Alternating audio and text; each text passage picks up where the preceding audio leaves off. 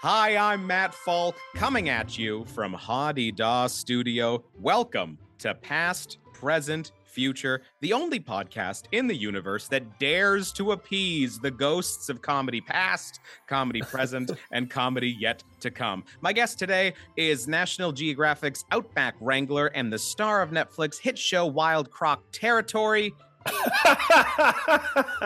Hang on. No, that's a different Matt Wright. That is mattwright.com.au. Give me a second here. Sorry, buddy. All right. No, take your time. Take your time. This is a constant issue of mine. Got it now. Okay. My guest today was a writer for 6 seasons on the massive hit TV show This Hour Has 22 Minutes, where he was nominated for a Canadian Screen Award.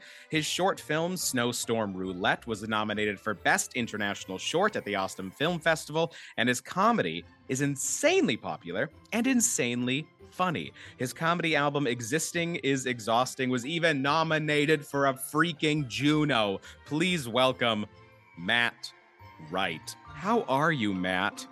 I'm good. Having been given that intro, that is spectacular stuff. Well done, lad. Well done. Well, thank you. Sorry about that snafu there. That was an unscripted snafu.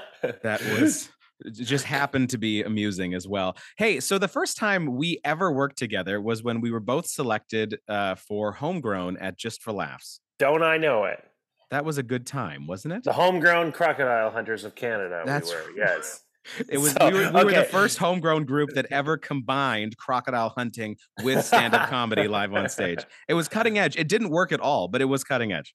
It was cutting edge in the sense that someone was mauled by an alligator. That's right. So if people don't know what's going on, because this is something that I've only known about for I think 3 or 4 years, but my name is Matt Wright, which is okay. But more importantly, there's another Matt Wright who is genuinely probably, from what I can see, is the closest that Australia now has to the crocodile hunter. Obviously, will never be as big as Steve Irwin because no, you can't replace him. Yeah, no one's beating Gretzky's records. No one's touching Steve Irwin. It's the same thing. But I will say that I've watched a bunch of his stuff, and I do follow him. He's amazing. That's yeah, great. for sure. Because I was and I've often joked that I was I just want to be the best Matt Wright I can be, and I think people see that as an altruistic. Of oh, this guy just wants to work on himself, and that is not the case at all. Not what you're saying. No. I'm trying to destroy this man in Australia. Yeah. He is, and he's kept his distance, which is smart. But until I overtake this man, I will not quit. And the day that I do, the day that I have one Instagram follower more than this crocodile hunter in Australia, mark my words, Matt Falk, you will never hear from me again. Okay, well, that's interesting, but I'm also trying to figure out how do you compare? You can't do apples and oranges, right? So how do you compare crocodile hunting with comedy? How do you know who's more successful? Is it just Instagram followers? It's the same way as the industry does it, baby. Are your little internet numbers bigger? And if they are, you're better than me. Oh boy, Matt Wright, this is so lovely to chat with you again. And I have so many questions that I want to get to, especially about. Oh boy, I don't know if you can hear that or not, but. I think we're actually going to get our first visitation, so I'm going to have to wait a little bit to get into the questions. Here we are. Okay. Hang on a second. I am the ghost of comedy past. Today I take you to your first time performing stand-up comedy. All right. So, Matt, the ghost of comedy past has taken us to the first time you've ever performed stand-up comedy. So I can see what's happening in front of us, but can you tell the listeners where this ghost has taken us and what's going on right now in front of us? I have a first question, if I may, which is, can I ask the ghost a question? Sure. It's a bit unorthodox, but you can. Well, what happened to you? How did you die, ghost? It involves a small outhouse in the 1700s, back when they were first being invented. Wow. I will say I would feel a little bit more comfortable if I had some more details about how one dies in an outhouse in the late 1700s. He's shaking his head. He's not giving any more details. Okay. From what I know from him, I think he might mean die as in on stage, because I think he was a performer at one point. So Oh, so he died performing in an outhouse. Is this true? Can you acknowledge that at least, Ghost of Comedy Past? You're getting warmer. All right. Okay. Well, I think that's all we're gonna get from him. But I think so. But I was curious. You can't help me from being curious. This is true. So tell us, what are we looking at right now? We're here standing at the first time you've ever performed stand-up comedy. So where are we? Yuck Yucks in St. John's. Wow. Which has since closed and was at one point, because I want to give this place flowers as it does not exist anymore. It was the best, maybe the best Yucks in the country. Certainly visually the best Yucks in the country. The Toronto main club obviously has a bit of magic to it, I guess, but it was just like a multi-tiered like cabaret setup, and it was... Yeah, it looks amazing. It was so beautiful, and I went there and I was... I don't know if I knew this or not, but it was a contest for like amateur comics. Okay. And on my first time, I was like, I had entered in that. I did not enter, like, I wasn't like, I wanted to be in this contest. I was just like, I would like to try to do a set. So you didn't care about the contest. You wanted to do stand-up. And how much time did you do? I did 7 minutes. Wow. Okay. And how did it go? It was, for a first time, it was quite good. It was. If I did it now, I would be upset. Do I remember what I talk about? Yeah, what did you talk about? Well, that's a good question. So it's like, thank you. I feel like a lot of people have this, but the first time I did stand-up, it was just like, I was doing predominantly some anecdotes that I had done in real life. Right. That I just kind of tried them on stage. So all of that went well. And I think my natural, like, you know, I actually feel like people's first couple sets are not as bad as like their third or fourth. Like the first two people are like... Oh my word. That's beautiful observation. Because the first one, you're like, oh my God, it's their first time. And people are like, oh, that's amazing. Let's be supportive. And then by the third or fourth time, it's like, oh God, this person is actually trying to make something out of this, which not everyone likes as much as the exuberance of someone doing something unknown. Yes. And how old were you when you did this set? I think it was like 23. 23. Okay. So I was a little later. I'm always really jealous of people who started. I'm listening to Seth Rogen's book now, and he was like, I started in the womb. And it's like, oh my God, okay. Is Seth with you? That was incredible. That was him. That's the audiobook that you're playing? Okay. That was really good. Yeah, sorry, I hit play by accident. Yeah, that was incredible. Okay, because I started when I was 17, but here's the thing. I'm so mad at you. No, but don't be. Trust me. I think it's more important where we are now. So I think, but when I started when I was 17, what was interesting was because I could form a sentence that sounded funny, and people were like literally saying he's a prodigy. Wow. Like that was actually a quote that I got. He's a prodigy. Someone called me Ron James. I remember quoted him on my website. He called me a genius child. That was because I was so young and I was forming funny sentences. And then I remember distinctly hitting a wall. I was at the House of Comedy in the Mall of America. And I remember doing the same act that I was always doing about like literally about puberty and all that kind of stuff. And it just bombed. Oh. And I was like, oh, okay. I can't rely on being the young guy anymore. Now I actually have to be funny for real. And it took a while after that to find out how I was funny actually on my own. But so don't envy it too much, because 23 is a good age where people aren't laughing just because, oh, he's young. They're laughing because you're funny.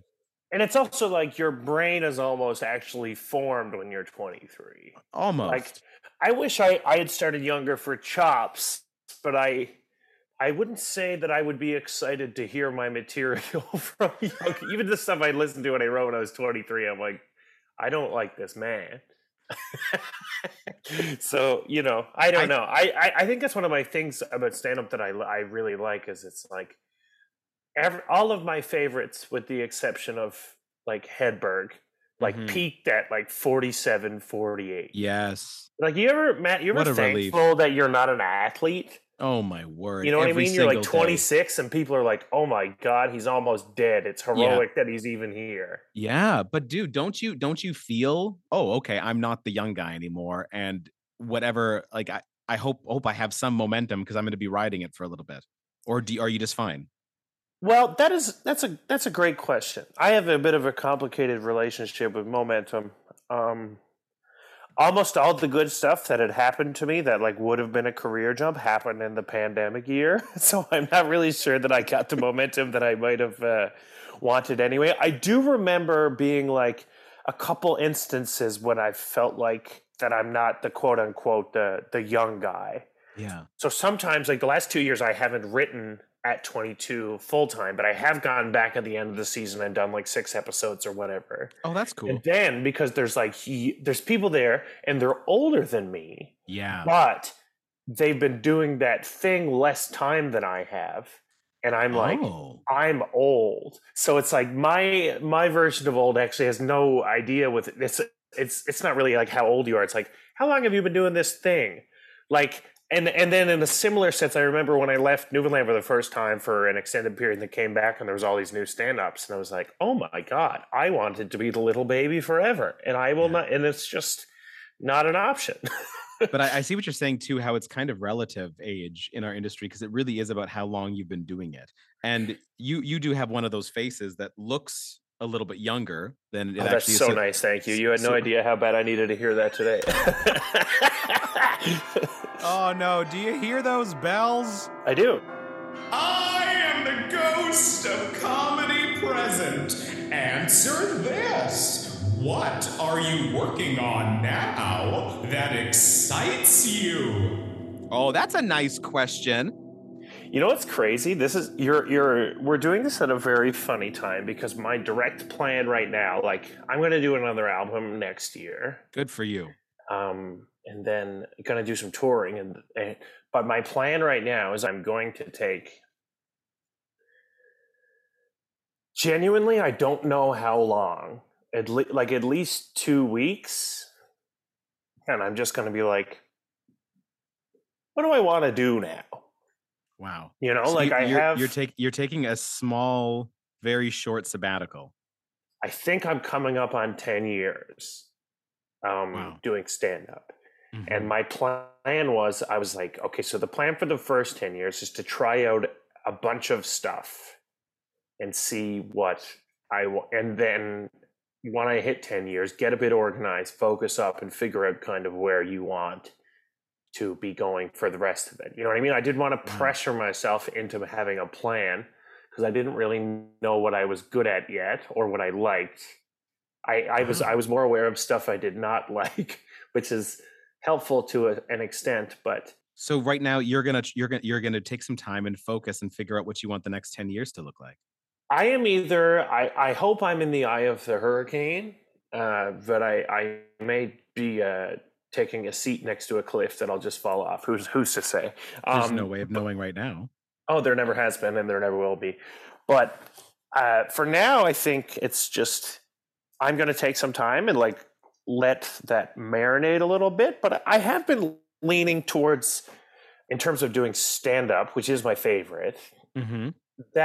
It does not run itself, but I've been doing enough of it that it doesn't take up as much mental space to do as it used to. I know what you mean. Yeah. I don't know if this relates to you at all, but like I used to be a lot harder on myself about the amount of time I spent sitting and writing jokes. You know what I mean? And then eventually I was like, I write more jokes than most people I know, but I do not spend a lot of time at a desk writing those jokes. Like my desk time is very email driven and, you know, like all the boring admin stuff and all the, like my favorite jokes that I have are not jokes that I sat down and like wrote, you know, like I think that for other styles of writing, that is the most important thing. But I think there's something about freedom that is more about like, more of a catch and release system rather than a catch and release, as in you're trying something out, and if that works, great, we keep moving with it, and if it doesn't work, okay, drop that or maybe tweak it a bit and then keep going. Well, exactly. And I guess to kind of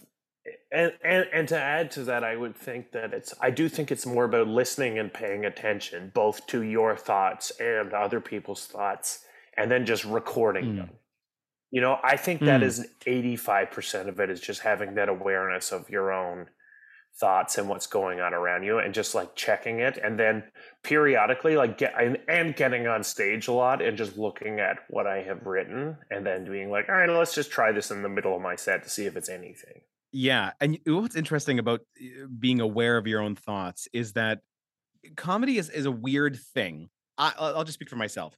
I got into comedy as kind of a defense mechanism, and then as a way, I think, of avoiding kind of my issues. Interesting. I've always been good, I think. I'm starting to realize this about myself, about avoiding pain in my own life. And comedy has kind of helped me Oh, I do would that, agree with as that. in Yeah. being funny.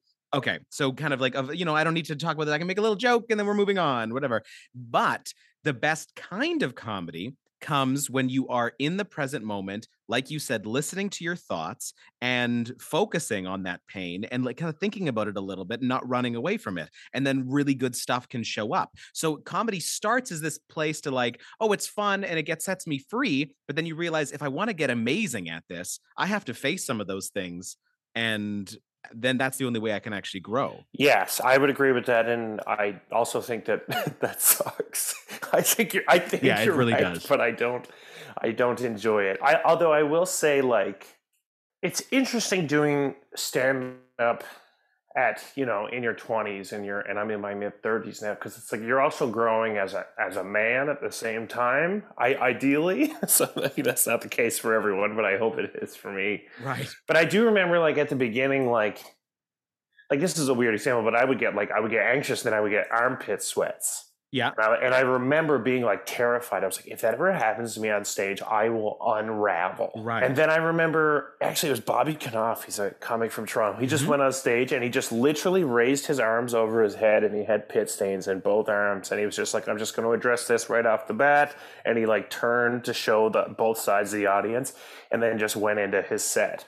So there is part of it, like, it's a nice lesson from stand-up that it's like, just because you have to pay attention to your own pain and or insecurities and or whatever doesn't mean that it's bad necessarily, because a lot of it is like, yeah, it sucks to sit in pain, but then on the side of it, you realize that you're like, oh, this is nowhere near as bad as I thought it was. And it's kind of funny that I was ever worried about that at all. Exactly. And comedy is a really safe place to do that. And I remember the first time I stuck my gut out on stage, I stopped sucking in.